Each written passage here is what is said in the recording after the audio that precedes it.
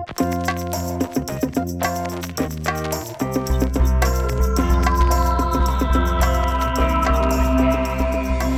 and welcome to IndieWire's Very Good Television Podcast. I'm Liz Shannon Miller at Lizlin on the Twitters. And I'm Ben Travers at Ben T. Travers on the Twitters. And guess what, guys?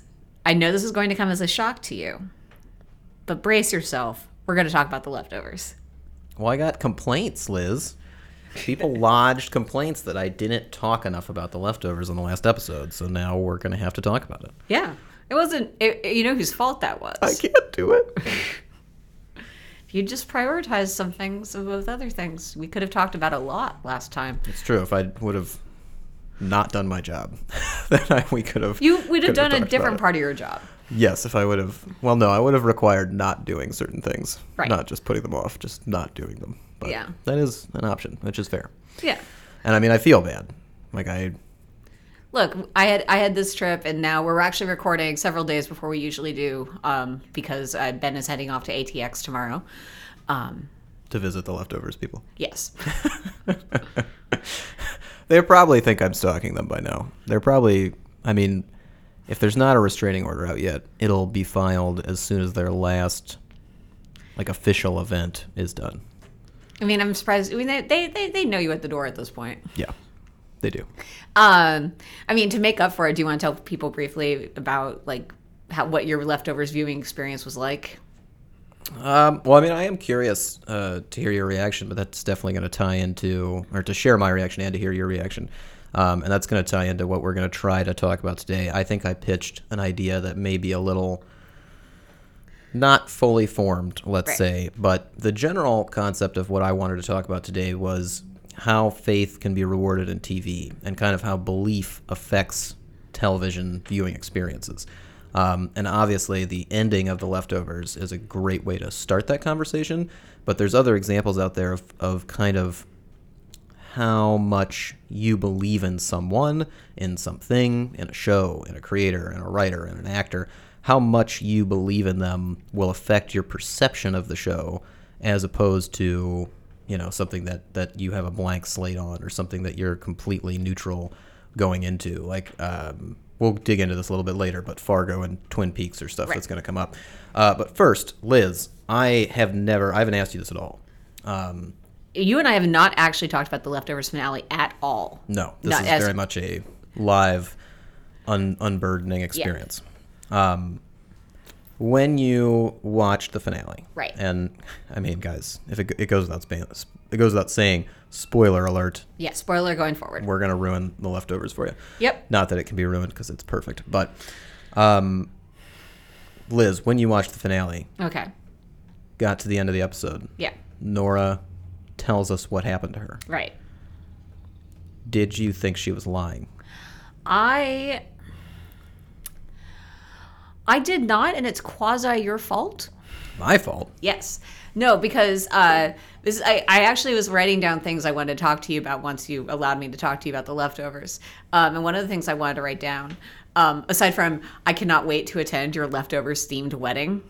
For sure. I can't. You're going to have the goat. You're going to have the doves. Well, I already talked to my sister, and we're going to get goats and doves for her wedding. Oh, that's right. Good. Yeah. So good. A trial run, figure out how it works, get the beads.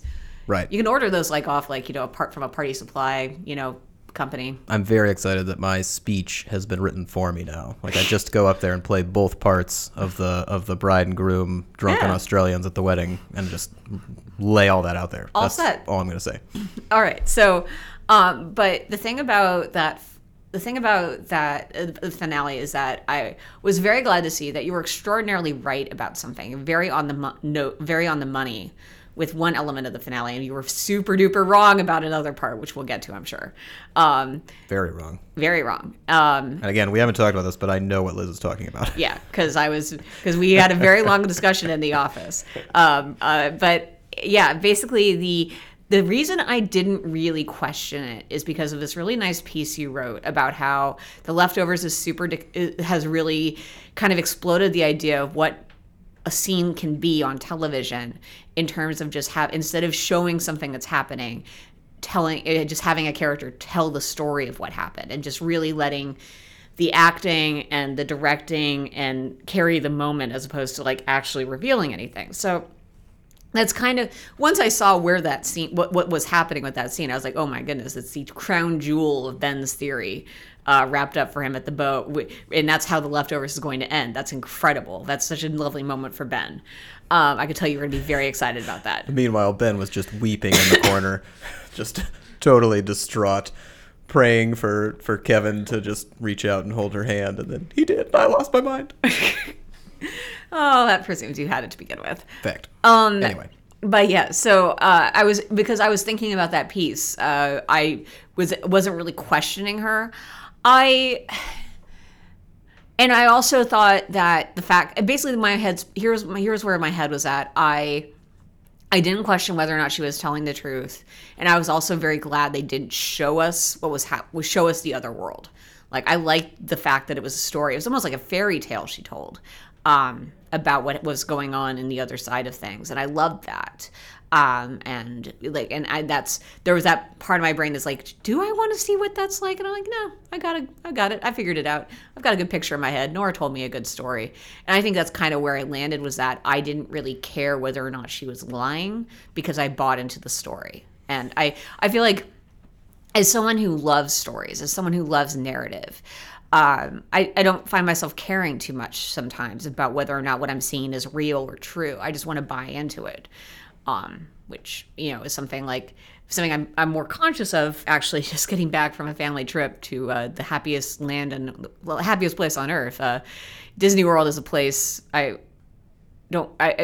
family wanted to do it. We really did it. And, there's this part of it where it's like, I'm not really on the planet. I'm not really on the moon of Endor going on a ride through space via Star Tours. But I'm going to buy into that fantasy. I'm just going to buy into it. For that same reason, I didn't even bother questioning Nora. So, well, yeah, that's my very long answer to your very simple question. Well, it's never a simple question when it comes to The Leftovers. But what you're talking about definitely applies to the episode and obviously to TV in general. But with television, you are always being asked to suspend disbelief to a certain degree or another, because right. these are all fictional written stories, and you're being asked to believe them as if they were true. Even if it's a big sci-fi epic, you have to at least believe in the relationships and the characters and the dialogue. Like, there's very specific things that you're being asked to believe in no matter what. And this is a very clear example of that. But speaking to kind of the immediate reaction, just to clarify, did you, like, after you watched it, did you, and you bought into what Nora was saying? Yes. Did you consider the possibility, like, did you realize at the time that there was a possibility she was lying? I think maybe in the back of my head the possibility was there, but I certainly didn't. It wasn't like forefront. Right. I definitely I saw lots of commentary afterwards about whether or not she was lying, and I was like, yeah, I totally buy into that.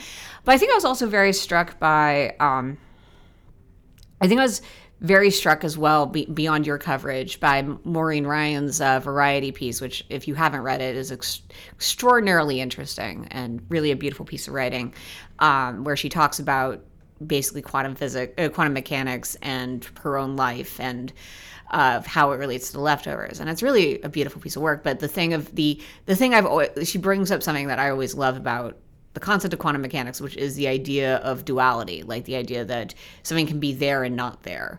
It's always been something that's fascinated me as a person. And so with The Leftovers, I like the fact that I feel like in my head, there was probably the possibility that she was lying, but I didn't mind existing in a they're not there state, if you will. Yeah, no, and that makes perfect sense. And as it ended, and as she was even going through the speech, what I was very appreciative of was the idea that this was another emotionally satisfying, closure-providing, but still ambiguous ending. Like, it wasn't going to tell us all the answers, even though if you choose to believe it, you have more answers than you'd expect. If you take Nora completely at her word, she literally tells you where all the people went. Yeah, and I'm really happy where I came down on it, because I was on the same side. I definitely believe Nora. I will always believe Nora because Kevin believed Nora. And this is something that, like, even as it was happening, I'm going to come back to. But Lindelof said, and during one of our, like, at the end of our long conversation that basically he's happy if people believe that. He's happy if they believe no matter what, but you are being asked to some degree to put yourself in the character's perspective. So you at least want to understand why Kevin would believe somebody. So if you believe it simply because of that, then that's perfectly fine, because you want to understand why these characters could come together in that moment, and that's the most important thing outside of you choosing your own ending. Now, remind me, there was actually, this is the thing that surprised me about from your coverage of it. Apparently there was talk within the writer's room of showing the other side. No. Well, there was Discussion. I didn't really get into this in my coverage. There was debate out there about whether or not they should show it. The thing that I brought up and that I thought was interesting was that when they first showed this finale, it was at the New York screening for an Emmys event. Right. And it was on I think it was on Thursday, I think. And they showed it. This was the first time it was out there in public. They asked everybody not to reveal anything on social media, and somehow that actually worked. Nobody revealed anything. Nobody spoiled the finale for anybody. But more importantly to the point was their panel afterwards was hosted by Matt Zoller-Seitz, who is obviously a very influential critic and a very important critic to The Leftovers, and somebody that Lindelof has talked to and had an episode inspired by at least a little bit during season 3. And the first question that Seitz asked was, why didn't you show any flashbacks during that final scene? Right. And Lindelof said he was just so taken aback by the question that he kind of, like, he gave him his answer, but he just, at some level, he needed to explain that if he would have shown flashbacks, that would have been some sort of confirmation of one side or the other. Right. And when he said that, when he said out loud for the first time that there is a possibility, there is a belief system in place that Nora could be lying, right, the audience gasped. Like, the audience was shocked by this, or at least certain members of the audience were shocked by this. And that has been my experience in talking to people as well. A lot of people, when they watch it, they see it very strongly one way or the other. They can acknowledge, yeah, that was ambiguous, but they had a very strong opinion. So when they're told the other side of it and all the evidence starts building up one way or the other, because there's a lot of evidence supporting both sides, as there'd have to be for it to be truly ambiguous, they're pretty surprised. Like, it's something that kind of knocks you back on your ass a little bit. And to me, it knocked me so far back because even though, like, I was able to identify this, I still wanted to ask Lindelof a question about the ending that I thought would be okay. Like, I thought it would be something where it wouldn't give anything away, like it wouldn't be too revealing. But as soon as I asked it, he just kind of, he didn't sigh or anything, but like I could tell he was like, well, I can't get into that. And I was like, oh shit, you're right, you can't get into that, because I wanted to know why Nora thought that Kevin wouldn't believe her. Like, she says at the end of her long speech, she's like, one of the reasons I couldn't tell you earlier is because I didn't think you'd believe me. And I was like, as soon as she said that, I was like, you're fucking out of your mind. Kevin would believe you. Kevin has done things crazier than this. And of course he would believe you. That's a terrible, like, I didn't think it was a terrible reason. Everybody's afraid of, revealing big truths to people, and that's an understandable emotion. But the other side of it that's important is her saying that is very much grounded in the idea that she might be lying. Like, that this might be a story that she needed to concoct, and that's just another thing that she can heap on top of the stack. So he can't answer that question, Lindelof, without admitting that one side is true or the other, when obviously neither are. Let me toss this out at you really quick. Do you feel that, you mentioned that Kevin would believe her. Kevin's done all this crazy stuff. Do you think that Nora, how much do you believe that Nora actually believes all the stuff he says has happened to him? Well, that's an interesting conversation in and of itself because of how much Nora knows. Right. She's read the book, but how much has Kevin told her? Right. Which is a different conversation. And I don't think it matters how much she used to believe him, because obviously she was rejecting a lot of it before the time jump. What matters is where she landed by the time they got back together at the end of the series. Now, is there officially like a word on how many years take? No, but I mean, logically, it can't be more than about 15, because Jill just had her first baby. She was about 19 when we left her. So you're saying the outside angle is like the outside would be 20 years. Yeah, that'd be the most. Yeah. So, but anyway, I think it's a very interesting discussion in terms of all these different sides and all the different evidence out there. I really like how some people who think she's lying have brought up a lot of points about how the episode is based in lies. Like Nora says at the very beginning of the episode that she isn't somebody who lies. I don't lie. She's talking to the camera, and they said she was a liar, and she's like, I don't lie. And you're like, well, you know who says that? A liar. No. Well, oh yeah.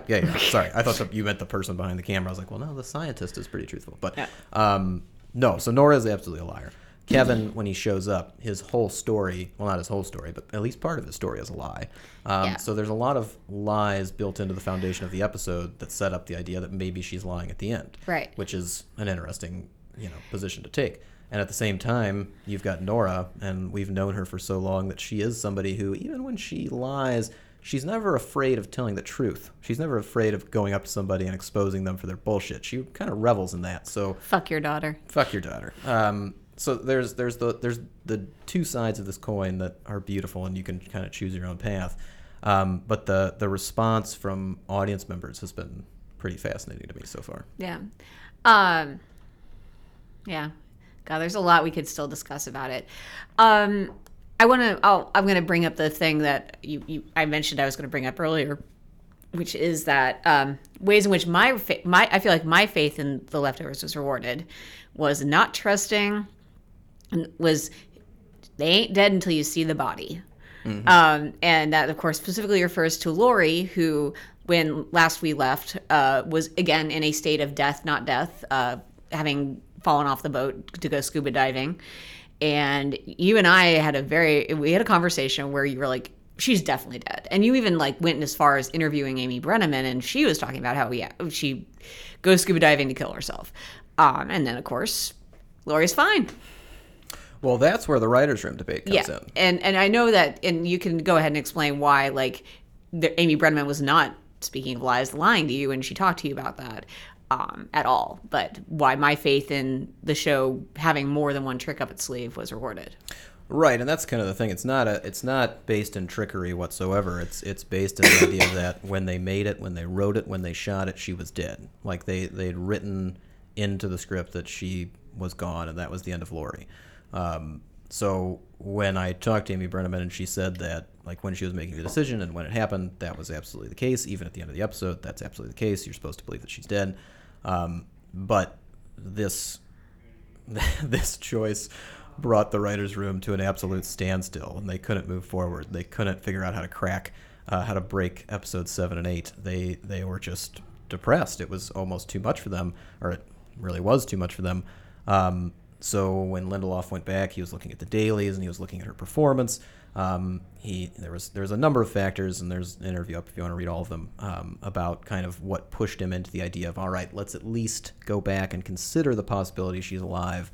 How can we, if that's the case, what would we do with it? And they pitched a bunch of ideas, but the one that won everybody over and decided, okay, we are going to go back on this, we're going to reverse everything and say that she's alive, is the fact that it tied in so beautifully to her being a therapist and her being rewarded in the idea of being a therapist again, because that's what she lost at the beginning. That was what we saw in the flashback at the beginning of episode 6, that Lori lost everything when it came to being a therapist. That's why she joined the GR. She couldn't do her job anymore. She didn't believe in it. She was looking for a way to get back to it throughout this whole process, and what she was able to provide Nora was what ended up giving her closure in that sense, and a rewarding life, and enough motivation to continue outside of just her family. But there's still the possibility that she got underwater and she looked at the fish, and the fish were so beautiful that she came back up. There's a lot of things that play into it, but the idea narratively that she and Nora formed this connection, and it was the start of something instead of the end of something, that's kind of what set in motion what happened. And that being said, the less talked about idea in the finale that could still very well be the case if you really wanted to be all doom and gloom and pessimistic about The Leftovers, is that Lori is dead, and so are Nora and Kevin. Yeah, and I mean, there's a certain romance to the idea that if Kevin's dead, then Kevin's just dead but not dead. He keeps coming back. He keeps coming to fucking Australia. Sure. But he's because he can travel back and forth, and so it's. You got your Orifice Neurodes type narrative there, but that's reading maybe a little more into it. Well, the beautiful thing about it is the way that it's shot and the way it's constructed. Like, she's living out in the middle of nowhere. It's a very isolated area in which it resembles like a hotel kind of situation or a beach kind of situation or a bunker kind of situation. But also the way that Leader shot it, there's so many different angles in which there's a close up on a face and everything in the background is just pure white. And it's like a heavenly backdrop in which this is not supposed to be taken as literally as you may intend it. And I don't really buy into this, but again, I love kind of the ambiguity of that capturing of it, like of that perception that could still exist. And this ties all the way back to whatever you want to believe about it, the important things, the emotional resonance, the closure that these people find no matter where they are in life or afterlife. It still absolutely applies, and that's what's been important about The Leftovers all along. So that's what made it a pretty beautiful finale. And then the power of belief is something that I think speaks to it. I don't think it has as much to do with this episode, because I think the episode stands alone by itself, whether you were a Leftovers nut or if you were just somebody who was kind of tagging along till the end.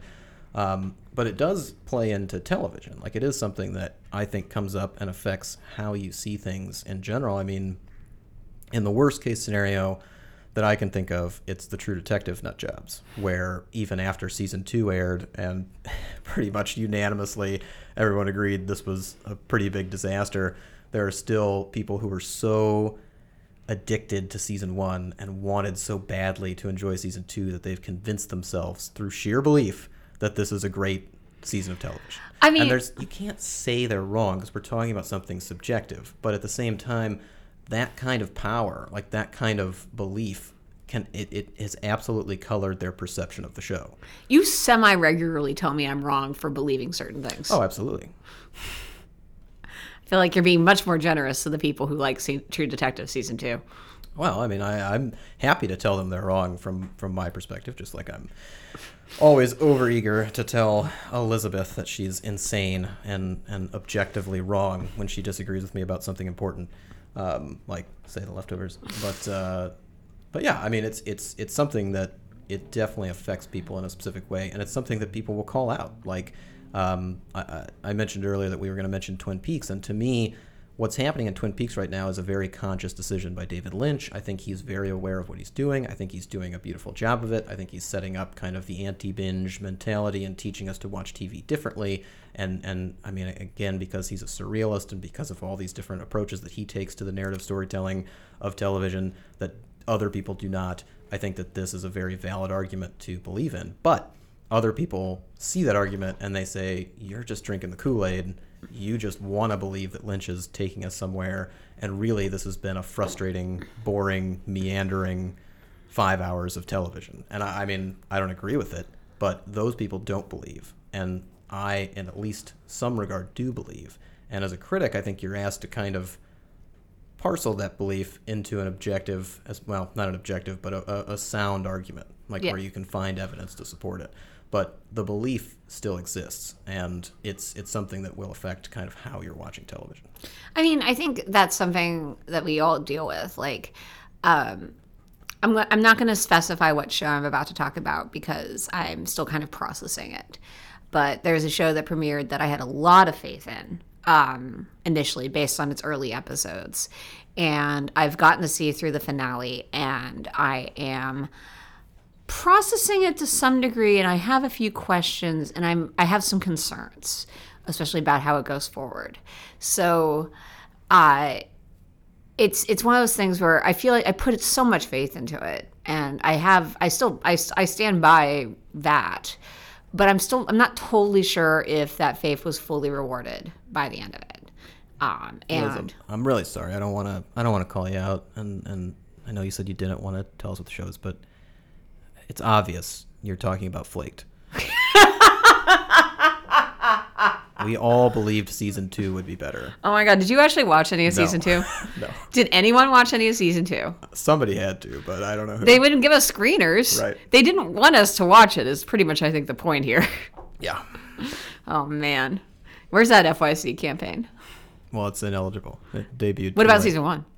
That's a good point. Actually, I know. I think season 1 debuted at two. I think they're completely out of this cycle.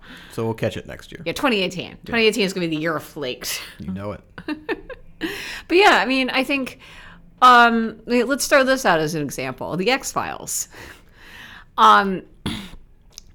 I mean, it's been 21, 22 years of that show being around, and we've already had we've discussed many times on this podcast our complicated feelings regarding it. And part of those complicated feelings is the fact that there was some damn good television made in the name of that show back in the day, and it's being eroded. My faith in the X-Files has been decidedly eroded over the last few years.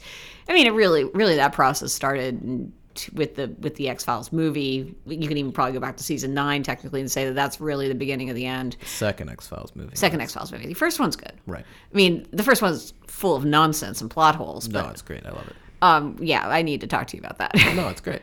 It's fun, but nope, it's great. How long was that bee under her collar, Ben? Don't worry about it. I think she changed clothes, but managed to make sure the bees stayed underneath her collar. Bees are tricky. They can switch. They fly. Stupid bee. Hate bees. Well, everybody does. Bees are dumb. Yeah. Yeah. Beads? Bees. Beads? Job did not approve. Oh, God. But no, you're absolutely right. I mean, and that's something to me where the X-Files is such an interesting example, because not only are you dealing with just a general concept of belief where it's like, man, I really want this to be good because I've got an attachment to it. You're also dipping into something that was, far before you were having a professional critical mind about watching the X-Files. You were just like, I fucking love this show. So you're dealing with the nostalgia aspect that's brought into it as well. Whereas with the show that is to not be named, it's something where we've been given reason to believe because of how great individual seasons are. And again, like, to me, True Detective was a good example because I thought the first season was fantastic. I really, really loved the first season for what it was, and watching it try to be a fucked up, more serious version of that was hard. It was hard to process from the get-go. And it is hard when something gives you enough reason to think, well, maybe they're trying to do this, or your critical mind is opened up to different possibilities because you want to believe that they're not going to disappoint you. And until there's evidence that they have, you can form arguments to support it. Or if you just are having fun with it, you can form arguments to support it, and that's fine too. But like, there's the X-Files is an interesting example to me because of there's so many complications. Like, it's something that is so grounded in who we are as TV watchers that viewing process is going to be insanely complicated. Like, I remember talking to you about it when it was airing, like when the new season was airing, and it was a total 50-50 split of like, man, that scene was hilarious and fun, I loved it, and God, that fucking sucked. Just I had a lot of feelings. Yeah. So I mean, this is digging into some interesting territory of belief, but yeah. I kind of feel sometimes, that scene in The Simpsons where Homer makes the pig for the barbecue and Lisa's gone vegetarian, so she sabotages the barbecue. I don't think she deliberately sets the pig flying off into the distance, but that's what happens. And I always just remember, like, Homer Simpson, it's only a little airborne, it's still good, it's still good. It's only a little muddy, it's still good, it's still good. Like, sometimes I feel that way with TV shows where I'm just like Unreal Season 2, it's only a little weird about the race issues. It's still good. It's still good. It's only a little complicated, overcomplicated. It's still good. It's still good. Yeah, there is that desire to preserve things that are done by individuals are talented, or setting aside any sort of specific relationship with people, as critics, as fans, as people who've never met them, whatever. Like, setting that aside and just a show that you identify strongly with as being good for a long period of time, to suddenly be asked to reconsider that and see it as bad, which, again, with the X-Files is a fascinating example. It's difficult because you want to defend it instinctually almost, even when you know better. At least with the X-Files, I've gotten to the point where if your name is Chris Carter, I expect him to prove himself, as opposed to I just take for granted he will do something good. It's interesting to, from a critical standpoint too, to have this knowledge in the back of your head, because you shouldn't be cutting people slack because of past experience. I'm very much a believer that whatever's not on screen doesn't matter. Like I don't care about, like, when I criticize a TV show and somebody comes up to me and goes, well, no, that was in the book, so it's fine. It's like, that's a terrible argument. If it doesn't make sense on screen, if there's no justification for it in this narrative that I'm watching, you can't give me a reason outside of that to believe that it's good. This also ties into your hatred of the Marvel Cinematic Universe. Yeah, well, and that's a much more complicated scenario, because that's something where it is all technically on screen, but how much do you have to watch to critique it is a it'd be like, it's a weird film versus TV kind of thing, where I wouldn't want you to critique one episode of, like, I wouldn't want you to watch The Leftovers finale, critique it without seeing anything that came before it. That I think it would still stand up in a certain weird way, but God, you're not in the right place. I mean, that'd be delightful nonsense. Actually, come to think of it, I don't know. Like, there's a part, like, the thing about The Leftovers finale is that it has such beautiful simplicity to it that plot wise you might be really confused. But really, what it is a very simple story about a man and a woman reconnecting. Yeah, like the peripheral elements might throw you a little bit, yes, but you would absolutely engage with the emotional. Why is that lady sitting in a big bowl? Who knows? Well, I mean, anyway. They do kind of explain it. Right, we're traveling down a crazy wormhole to the other side, but hooray! But yeah, I mean, it is interesting to just kind of cap off the general discussion on my end of knowing that that belief is there, having faith in something, even when you're being asked to look at everything from an objective standpoint, from a neutral standpoint, I should say, where everybody is the same and you just have to judge what's on screen for what it is. Right. It shouldn't, like, if I didn't know that Noah Hawley wrote this new movie that came out, it shouldn't change my reaction to the movie when I see his name flash into the credits. Like, It should just be, okay, this is the movie, and this is how I reacted to it, and this is how much thought I'm going to put into it, and this is the analysis that I'm providing. Well, what do you think? I don't want to start a new conversation, but really quickly, what do you think? But what do you think of, like, say, David Ehrlich ran his review of The Mummy today, and heartbreaking. I know, but he very much frames the movie in his review in the context of, this is the worst Tom Cruise movie ever, and so he's building that upon Tom Cruise's previously established filmography. Yeah, I mean, again, like, I think that's fine. Like, that's something that's putting it into a perspective of a lot of people are going to go to that movie because it's Tom Cruise and because, you know, he's the star that they're attached to, and that's okay.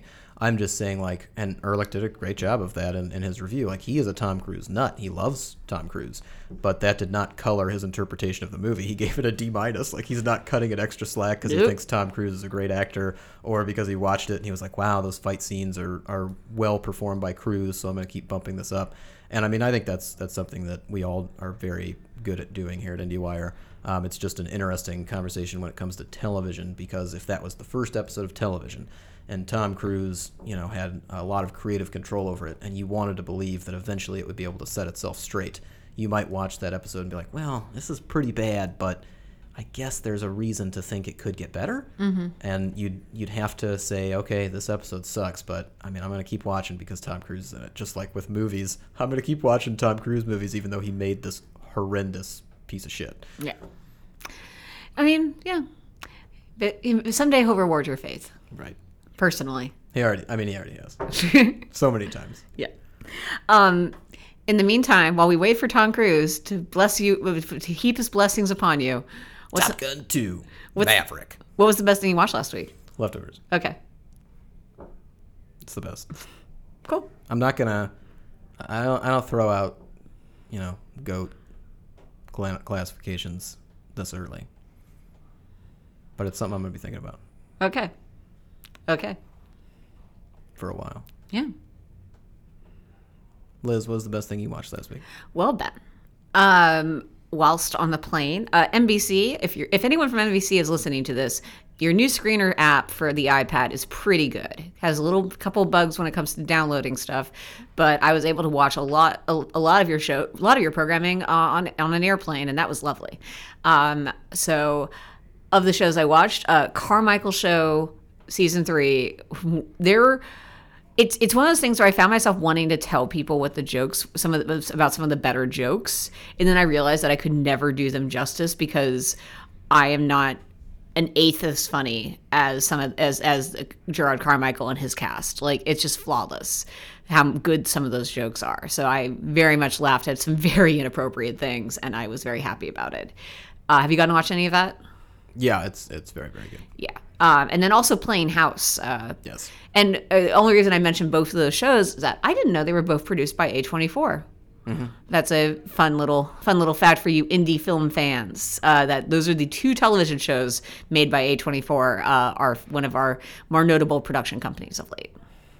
They do good stuff. They do. Those shows are excellent. What's the next thing you're looking forward to? It's a great question, Liz. And I think of it more in the existential realm of, I mean, is there a next? What is next? What could be next after we finish The Leftovers? I very much enjoyed a few of my peers' columns who are very open about the idea of we're facing a stark television landscape without The Leftovers. Todd's column in particular about how he briefly considered quitting TV criticism in general was very affecting for me, let's say.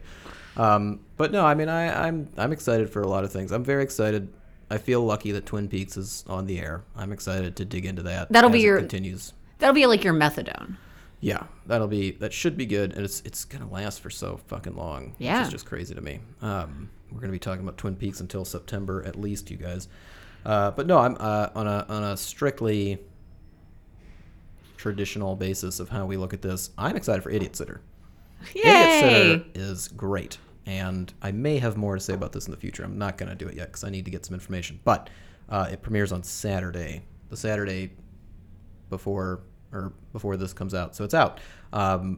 Watch Idiot Sitter, you guys. It's great. Comedy Central, Jillian Bell, Charlotte Newhouse. Both great comic talents. The show is so funny, so smart. Anything on the level of the Channing Tatum episode? I know that's a high bar. It's okay if the answer is no. It's interesting. I don't. What's interesting about the Channing Tatum episode is I'm very excited to see Channing Tatum do it, but my excitement has transcended from when it happened to being like, oh my God, Channing Tatum is so fun in this, and I love this episode too. I'm just really glad Channing Tatum put his spotlight on this show. Mm-hmm. So now I just want more of the spotlights to get over there so people will watch it. Like I just want them to appreciate what is there and not even have to worry about being distracted by guest stars, even though Michaela Watkins is great. She's got a cameo in the second episode. Or no, first episode? I think it's the first episode. Just fantastic. Love her. Yeah. What about you, Liz? What are you looking forward to if there's, even if, there is a forward to I'm looking forward to writing Damon Lindelof a nice letter saying, please, for the love of God, make a new TV show because Ben is going to drive me freaking insane if you don't. Damon's just going to respond with, what do you think, I'm insane? Then I have to deal with Ben all over again for fucking God knows how long. Maybe if I promise, keep you on a leash or something. Yeah, good luck. Good luck, Liz.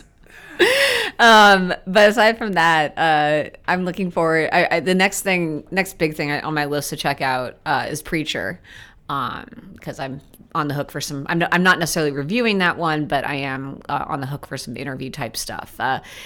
Season 2 is going to be pretty different from season 1, to all my understanding. It's going to be equally profane and delightful in many respects, hopefully. And it's got all your favorites, Dominic Cooper and Joseph Gilgun and Ruth Negga. There you go. I was good. I'm ending. Took you too long. I'm ending on the big. All you got to do is bookend it with Ruth Negga's show is coming back. Ruth Negga is great, and then everybody will fucking watch Preacher. I mean, right?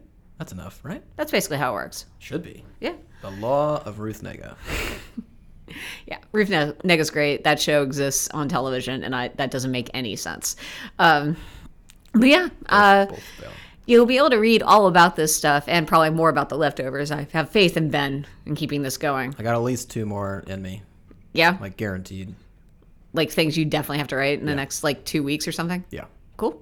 Look forward to reading them. And you'll read them on IndieWire.com, where you'll find other non-Leftovers related stuff. We apologize for that, but I'm sure there will be something to at least distract you from the, existential dread that the show being over now causes within you. Yeah, our mission to provide purpose to a life that has lost it very specifically in this one show continues, and that exists also on the film side, where you can listen to podcasts by our very own Eric Cohn and Ann Thompson on Screen Talk, who are digging into all of the summer blockbusters out there, both good and bad, both good Wonder Woman, bad The Mummy. And then you can also listen to our own Michael Schneider on Turn It On podcast, where he'll be discussing even more television than we do, if that's possible, as well as our Filmmaker Toolkit podcast by the very good Chris O'Falt. Yeah, who and actually had Mr. Robot Sam Esmail on last week. Yeah, Chris has been does actually do a fair more TV than you'd expect, and he's got a really interesting take on it. Great Americans column, if you guys missed it.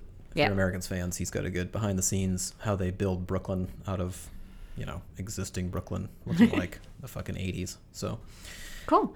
And you also they started up officially the Screen Talk Emmys edition podcast with Mike Schneider and Ann Thompson. So listen for that on the Screen Talk feed. But beyond all that, you can find Ben on Twitter at Ben T. Travers. you can find Liz on Twitter at Lizlet. That's with an I and an E. Correct. We will be back next week. And in the meantime, you guys. Will we? Yes, we will. Because everyone is going to do what I tell them, and they're going to keep watching television. Why?